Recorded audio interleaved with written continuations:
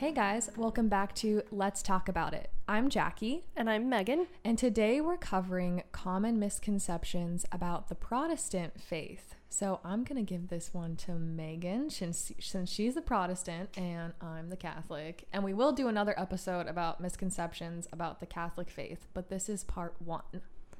Yes. So Jackie and I decided that for each of our episodes, we would pick 5 maybe main caricatures that we often hear about Protestantism and Catholicism. So we kind of talked this through together and picked what we thought best fit each one. So the first kind of misconception or misunderstanding that I've come across when talking to people who are Catholic or Orthodox or just not Protestant would be that the Bible is our only authority. So Jackie and I did an episode in season 1 talking about sola scriptura and kind of our debate around that. And so a lot of this was kind of addressed in there, just kind of the, definitions of what sola scriptura is, what it isn't. But I'll go over it again because I still think this is probably one of the more main ones. Would you say that? Yeah, for sure. And also we did more of not a debate, but explaining our views more in that one about sola scriptura. So if you want to hear more of why we agree or disagree with it, go ahead and listen to that episode, which we will link below. Yes. So just as a refresh, sola scriptura is a theological doctrine that the Christian scriptures are the sole infallible source of authority for Christian faith and practice. So a lot of times just to our English ears, sola scriptura, we think of just scripture being the sole authority when it's the sole infallible source of authority. So that would be the distinction. There are certainly other forms of Christian authority that Protestants acknowledge. We just don't recognize them as infallible sources. So scripture would then be the ultimate authority, I guess you could say. And so some examples of authority. As members of a church, we submit to church authority, your pastor, your elders, your deacons. If your church is affiliated with a denomination, the church submits to that denomination. There's certain sects of Protestantism, such as Anglican, Lutheran, Episcopalian, Presbyterian. I'm sure I'm missing some, and they actually submit to their diocese. There's an even more ecclesiological sort of structure of authority there. Even non-denominational churches, even small, more rural ones, they often do have coverings. So it's pretty rare, I would say, in my experience, to see a legitimate church kind of just entirely off on their own. And I think most Protestants would see that as having a lot of dangers and not being maybe super wise to have no form of connecting to the larger body. We also see councils and teachings from church fathers and other writings as authoritative. So think throughout history, we've had quite a few references to church history on this podcast, whether it's Augustine or Tertullian or any of those church fathers. We definitely read their writings. We find those to be very, very, very helpful in the formation of the church, just not infallible. So once again, we don't hold to a capital T tradition. We just have that lowercase. So we also see teachings from reformers as authoritative but not infallible. So think Luther, Calvin, Zwingli, all of those guys. And then we also see current Christian teachers as having authority.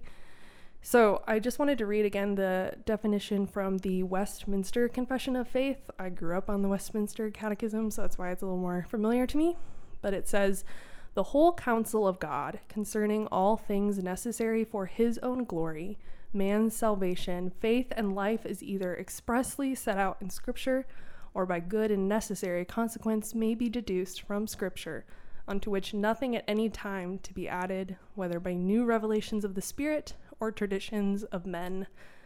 So basically, we believe that the foundations for our faith, so things necessary for salvation, you have to believe this in order to have a saving faith, is laid out infallibly in Scripture. This obviously doesn't mean that everything is in the Bible. I mean, we know that there's a bunch of science that's not in the Bible, a ton of history that's not in the Bible, and those things aren't necessarily untrue. But it's just that everything infallible that we can say for certain is God breathed, coming directly from the mouth of God, is in the Bible. So this also doesn't mean that we read the Bible literally, or that we don't apply hermeneutical methods or have disagreements in interpretations. I hear this a lot when maybe someone outside of Protestantism looks and they say, okay, so you believe the Bible is your only authority, and you also believe that everything is laid out expressly for salvation, but there's obviously a ton of disagreement. And I would say, yes, this is why we have different denominations, because there's a lot of things that aren't expressly, literally set down in scripture. And so there is a lot open to interpretation. And so I think too, a lot of Protestantism obviously comes out of the Reformation, and the Reformation had a huge emphasis on sola scriptura, largely because at the time, the church, there was a lot of resistance and failure of the Catholic Church to properly disseminate the text to lay people. They either couldn't read it or it wasn't available to them. And so it makes sense that would be a huge emphasis. And I think sometimes, we don't remember that looking back. And so we look now and say, why do you emphasize the Bible so much? It's just kind of because of what caused the Reformation in the first place. So we would say that our leaders are not infallible. They can't be solely trusted with the Bible. That was one of Luther's points. And that it's every Christian's duty and responsibility to know the text and learn from it. And ideally, this is under the authority and guidance of a local church. But when church leaders fail, we can fall back on the Bible. Thanks, Megan, for that description and just addressing some of those misconceptions. So it was my idea that I brought up that we should do this. And one of the reasons was not only hearing a lot of misconceptions about the Catholic faith, but in my journey of learning more about the Protestant faith, although I still don't agree with sola scriptura, because of Megan and other Protestant thinkers, I understand it a lot more. And I remember one of my friends who clearly doesn't understand what most Protestants think about sola scriptura, believe sola scriptura is, was saying that sola scriptura, like Protestants then take everything in the Bible literally. And I was like, oh, no, not quite. That's not what that means. And Dr. Ortland always says this: if you're going to disagree with something, know what the teaching actually is, and then you can actually disagree with it intelligently. Yeah. So, yeah, because we'll go over this in yours, where we're talking about Catholic misconceptions, but the difference here, or maybe the disagreement, lies not in the fact that, scripture is infallible. Like, we all believe that. It's not, none of us believe that it's the only authority, that you could just live your entire life and never read any other book or something like that. So, I think it's super important to disagree with the actual belief of the person you're disagreeing with, instead of a straw man or caricature, which is why we're going through this. And I have a question that I think might be a question for some Catholics. So when you're describing sola scriptura, you say that everything that's needed for salvation is expressly or explicitly in scripture, correct? Okay. And so I guess some of the questions we would have, and I guess this would be that Protestants are not okay with having these disagreements, I guess, okay, but certain things like baptism or communion, we see across the denominations, they have different beliefs about each of them, obviously. So you would say that it's obviously not ideal that we're not all in one church and have disagreements, because, we're humans, but that's okay. And so how would you respond to that?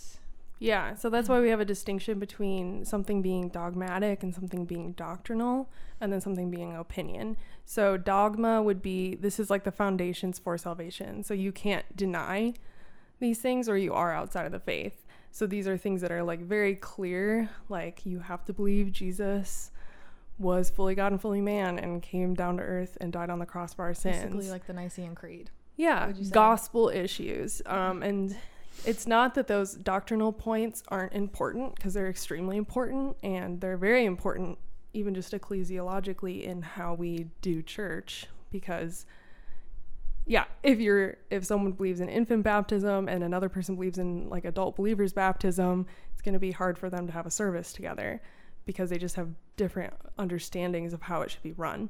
And so it's more of the application of like dogmatic principles may be different and there can be disagreement. And I think that is more, it's not speaking to the fact that scripture is lacking. It's speaking to the fact that us in our sinfulness lack understanding, and there's going to be disagreements. And I think that's the hope and the expectation for heaven, is to get there and finally have true knowledge and be in the presence of God completely without the kind of the blocks that a lot of our sinful nature get in the way. And we will be able to have perfect unity and understanding. And we see that in Revelation when it says every tribe and tongue and nation will be unified. And I think that's referring to more than just like race and ethnicity. Mm-hmm. I think it's a lot of even just within the church, disagreements within the church.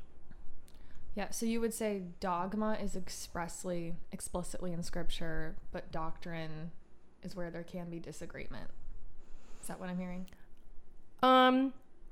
Yes and no. I mean, yeah, I guess this is very complicated, but dogma would be issues of salvific issues. So like the fact that God is Trinitarian, that might not be extremely explicit, like the Bible doesn't use the word, but we would say it is explicit in scripture that God is three persons in the Trinity. Just like from reading it, he often talks about the fact that I, the Lord God, am one in Deuteronomy, and yet we see himself referring to himself as we in creation, and the fact that Jesus is clearly designated as the Lord. So, and him talking about, sending the Holy Spirit as helper, that it's like, you can't deny that. And to deny it would be to deny the character of God. And to not be a Christian anymore. Right. Mm-hmm. Whereas, maybe I believe that women can be pastors. And someone else would say no. Well, we would say, even if at the end of the day I'm wrong, it's not that that's not serious, but that's not a salvation issue where I would not be an actual Christian. Mm-hmm. And that would be where all like Catholics and Protestants could come together, is on like the Nicene Creed, because that's or the Apostles' Creed. Apostles' Creed. Yeah. That's why we're all still considered Christians. Right. Yeah, and I can look at Jacque and be like, hey, I don't really know what to do with all this Mary stuff, but you're still a Christian. Great. So that covers sola scriptura. Megan, what is the next misconception that you want to cover? Yeah, so I didn't quite know how to word this, but one that you and I have talked about, and I've kind of heard a few times, is just the relation to good works and faith. So that Protestants don't believe good works are necessary for salvation. And then when I say that, I'm like, well, that is technically what we believe. But I think a lot of times salvation is kind of used to refer to like the Christian walk. So good works aren't necessary for the Christian walk, and that would not be true. And I think this kind of comes down to another sola. Wow, shocking that would be where the differences are. But sola fide, which is by faith alone. So this asserts that good works are not a means or requisite for salvation. So to kind of explain this, it's that good works are seen to be an evidence of saving faith, but the good works themselves do not determine salvation. And obviously I'm referring to like Lutheran and Reformed Protestant traditions, because there are Protestant denominations that would disagree with that. So that's a whole other thing we get into. But with like more Lutheran Reformed, more common Protestant theologies, righteous works are seen to be the result and evidence of a truly justified and regenerated believer who has received these by faith alone. So the belief is that without faith, we are ungodly and our good works mean nothing. So what this doesn't mean, if I put my faith in Christ, I can just do whatever I want. We would say, absolutely, absolutely not. If you are a true believer, you wouldn't have this attitude, because Christians want to look like Christ, fundamentally. You might go through seasons of your life where you struggle with that, but at the end of the day, when it comes down to it, if you have the Holy Spirit in your life, you are being transformed to look more like Christ. And so I love this quote by Martin Luther, actually, in his Formula of the Concord. He says, "Oh, faith is a living, busy, active, mighty thing, so that it is impossible for it to not constantly be doing what is good. Likewise, faith does not ask if good works are to be done, but before one can ask, faith has already done them and is constantly active. Whoever does not perform such good works is a faithless man, blindly tapping around in search of faith and good works without knowing what either faith or good works are. And in the meantime, he chatters and jabbers a great deal about faith and good works." So I love this because it's really like the point of James 1:22-25, that faith and good works go hand in hand. They can't be separated. So in James, he says, "But be doers of the word and not hearers only, deceiving yourselves. For if anyone is a hearer of the word and not a doer, he is like a man who looks intently at his natural face in a mirror. For he looks at himself and goes away and at once forgets what he was like. But the one who looks into the perfect law, the law of liberty, and perseveres, being no hearer who forgets, but a doer who acts, he will be blessed in his doing." So it's really not an issue of faith without works or faith with works or works without faith, but faith without works is not true faith, and works without faith are worthless. So obviously this was, a pretty foundational debate of the Reformation. It was a debate that brought forth the bold declaration, sola fide. And so it's not between good works on one hand and faith on the other. It's the debate about what that relationship faith has to good works. So namely, do good works have anything to do with our justification before God? So what does this mean? This is a quote from the Augsburg Confession, which is Lutheran. And they say, "Our churches also teach that men cannot be justified before God by their own strength, merits, or works, but are freely justified for Christ's sake through faith, when they believe that they are received into favor and that their sins are forgiven on account of Christ, who by his death made satisfaction for our sins. The faith God imputes for righteousness in his sight." So when Protestants say good works aren't necessary for salvation, what they're doing is they're putting all things in their proper order. Good works follow, they don't precede.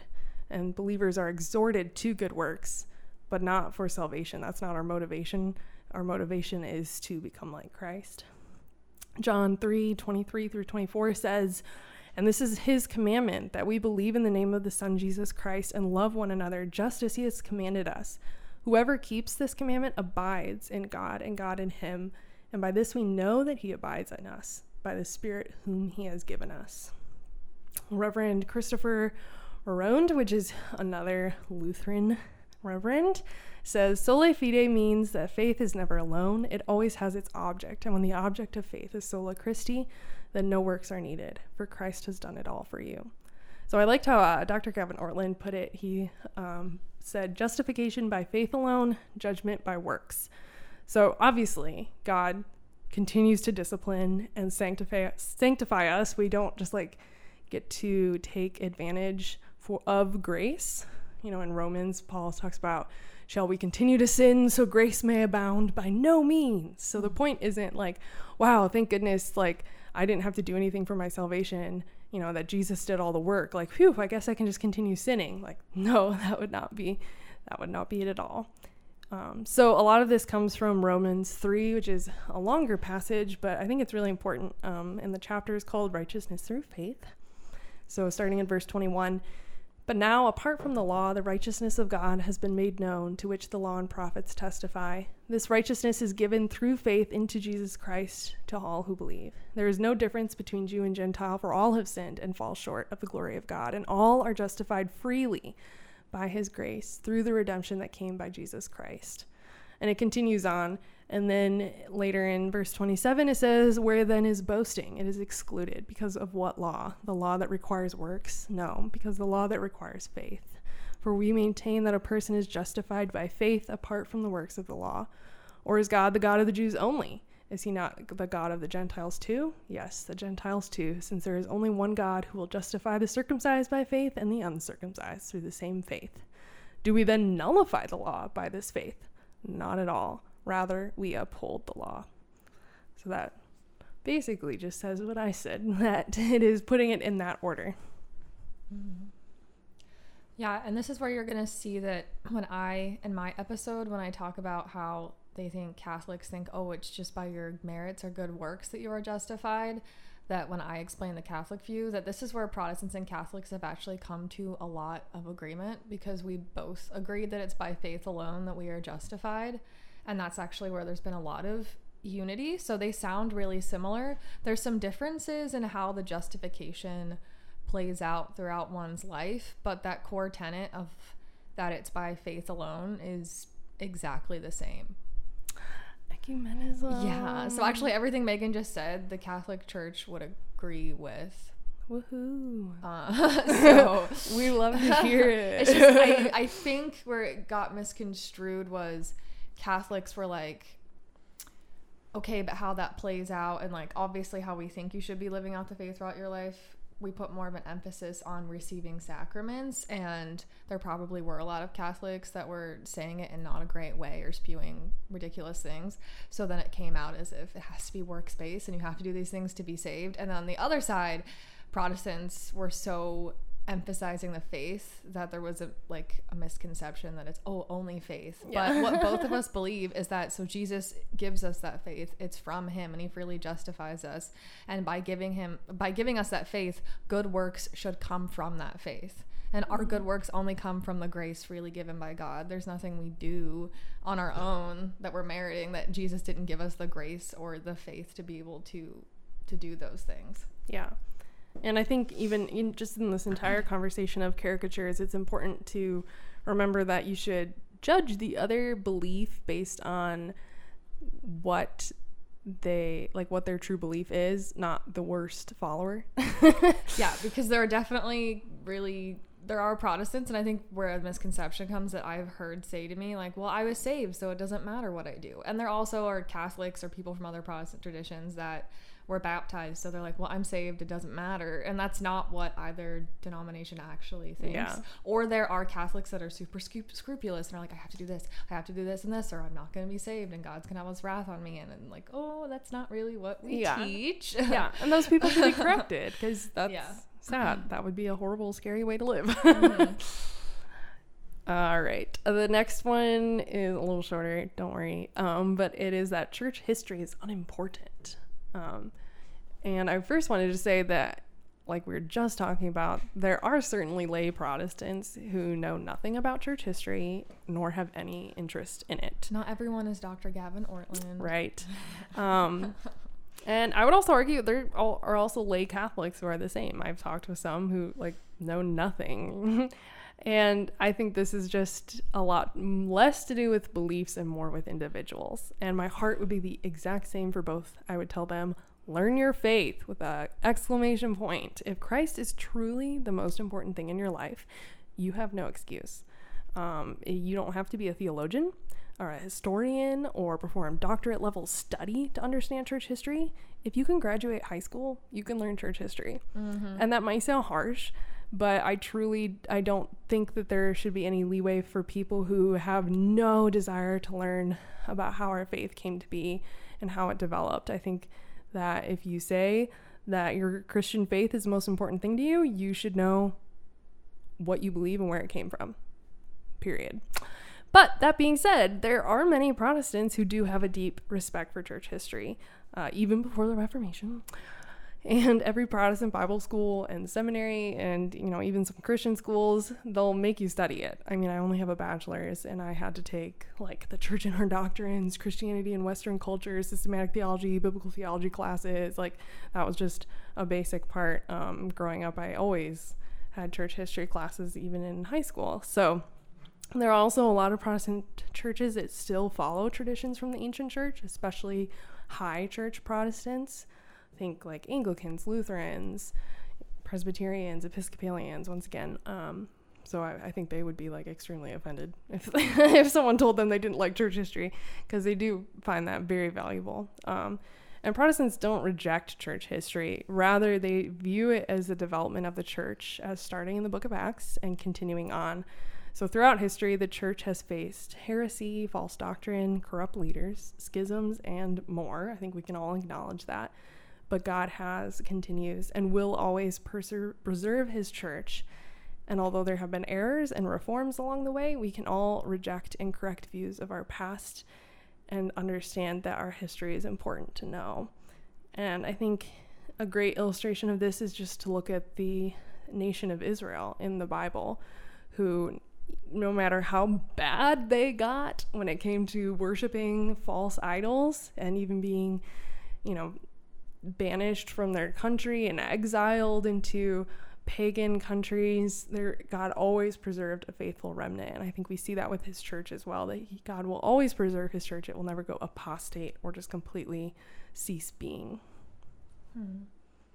Yes, I think that's probably a common misconception that I know, Dr. Gavin Ortlund addresses a lot. And I think people don't realize, because they probably haven't studied the church fathers themselves, or they've only read certain church fathers, because you're going to find church fathers that say things that are very Catholic and agree with what the Catholic Church says. But then you're going to find church fathers that say things that disagree. And that's why the church fathers, neither of us would see them as infallible, because they disagreed with each other. Yeah, that would be pretty confusing. Yeah, they disagreed with each other. They were human too, and they were not infallible. So it's a lot more complicated. They were trying to figure and wrestle through everything also. So it's not just like this one and done thing. If you read it, it agrees with everything Protestants think, or like a certain Protestant denomination, or it agrees with everything that Catholics say. Like every church father and everything he's ever said, like they changed. Like there was a general consensus. Like everyone was like, yeah, here we go. And then it's only in modern times. There was never a time when everyone agreed with everything, or some church fathers went back and forth or like changed their minds. So yeah, it's not as easy as some people would like to lay it out, that it all leads to their tradition, because that's just not true. But I think that's what makes it so interesting, and that's why I always want to encourage people with this. Church history is so cool. It's so interesting. It's so fun to learn about. And if we can just get over ourselves being like, oh, I'm not a theologian, who cares? You can read history books. Like, you are more than capable of reading church history and loving it and totally getting it. So I think, if you're someone who has not looked into church history, maybe just try it. I can leave you some suggestions. It's a really fun endeavor. So I think another one that, once again, we've addressed this in kind of past episodes, especially our one on the Eucharist, but it's just that sacraments are merely symbolic and powerless. And I do want to point out that actually most Protestants aren't memorialists. So most denominations are not memorialists, and even memorialists, like really good ones, do believe there's grace involved with sacraments. So once again, improper beliefs do exist among lay people, but that's due to poor catechizing and teaching, not necessarily poor doctrine. And once again, a lot of Protestants, like Anglicans and Lutherans, like put a great emphasis on the sacramental life of the church. So this doesn't really apply to them, even just from an outsider looking in. And I would say there are probably people who do exist in the Protestant evangelical circles who maybe would say something like that sacraments are merely symbolic. I think they would be broadly condemned by the majority of evangelicalism. I'm pretty confident of that. I think most would see that as very, very, very wrong. But yeah, that's really all I had for that one. Yeah, that's a common misconception that I think a lot of Catholics have, especially about Baptists, because they are one of the bigger denominations that have, I don't want to say the lowest view of the sacraments, but they don't, what am I trying to say? They're not like Anglicans, who are higher church, or Lutherans who are higher church, that had their sacraments, what they believe happens in the sacraments, are closer to the Catholic Church. Baptists are the biggest denomination that I know of that are the most different from the Catholic Church and what we think the sacraments do. But even like Baptists and Charismatics. Yeah, even then, they still think there's some grace coming from that sacrament being done. All right, guys, we've made it to the last one. So I left the spiciest for last, and it's that Mary is unimportant. We don't care about her. And I think that this is really unfortunate, but I think this caricature exists because there are Protestant lay people who are very reactionary against Catholicism, either through misunderstanding Catholic doctrines, or they've had maybe bad experiences, and they would fall to this extreme. but that has not, nor has it ever been, part of Protestant doctrine. And if I knew one of those people, I would correct them. We believe Mary was a very godly person and in many ways a model disciple. I mean, God chose her to be the mother of his son. And when you read the scripture, her humble response to the angel, where she was willing to do what the Lord called her to do, should function as an example to us all. I mean, I think we can all look up to that and yearn for a faith like that. Arguably, she had the greatest faith and obedience of anyone in the Bible or anyone since. And that is a huge thing to be obedient to. And we also hold to the theological conclusion of the Council of Ephesus in AD 431 that Mary is the mother of God, that title of Theotokos. So Mary is not just the mother of Jesus, because Jesus is fully God and fully man. So it's been denounced as heresy to believe that Mary was only the mother of Jesus' humanity. And this title of Mary being the mother of God, it's not scary. Like, this doesn't put her above God or before God. No legitimate Christian tradition believes that.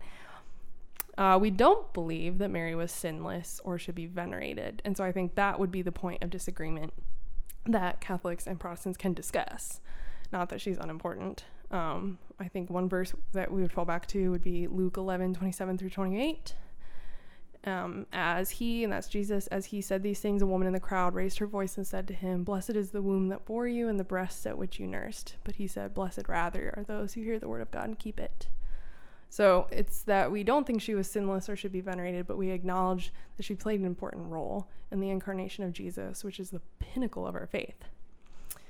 And one thing I wanted to address was that Mary is not just an incubator or a vessel or just someone who birthed Jesus.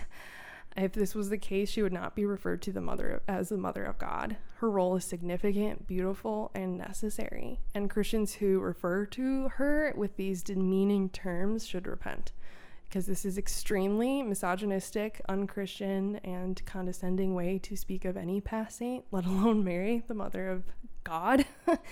And I think this once again just comes out of extreme misunderstanding, misteaching, and misunderstanding of what even Catholicism holds when it comes to Marian doctrines. I actually wrote an entire article for my church around Christmas time about Mary and what she can teach us, so I can link that down below. Big fan, but big fan of my own article. Yeah, it's great. Yeah, and I did just want to finally say, I think it's unfortunate that Protestants only really talk about Mary at Christmas and Mother's Day. I'm pretty sure that's not the case for Megan now, so now we always talk about Mary. Yeah. No, but I really do see this as a failing, and I think it's, unfortunately, once again, just really reactionary against Catholicism in our culture. You know, I think a lot of Protestants are former Catholics or had Catholic family members, and this can just cause a lot of reactionary actions in our churches, and I find that very unfortunate. It's just kind of like part of the reality of living in the Christian world post-Reformation, where there is this schism, that there's just going to be reactionaryism on both sides. I do my best to correct people, but that's just going to exist, and I think it's sad, but that, I guess what I want you to come away with this is, Protestantism at its core does not think Mary is unimportant, even if some Protestants do. Mm-hmm.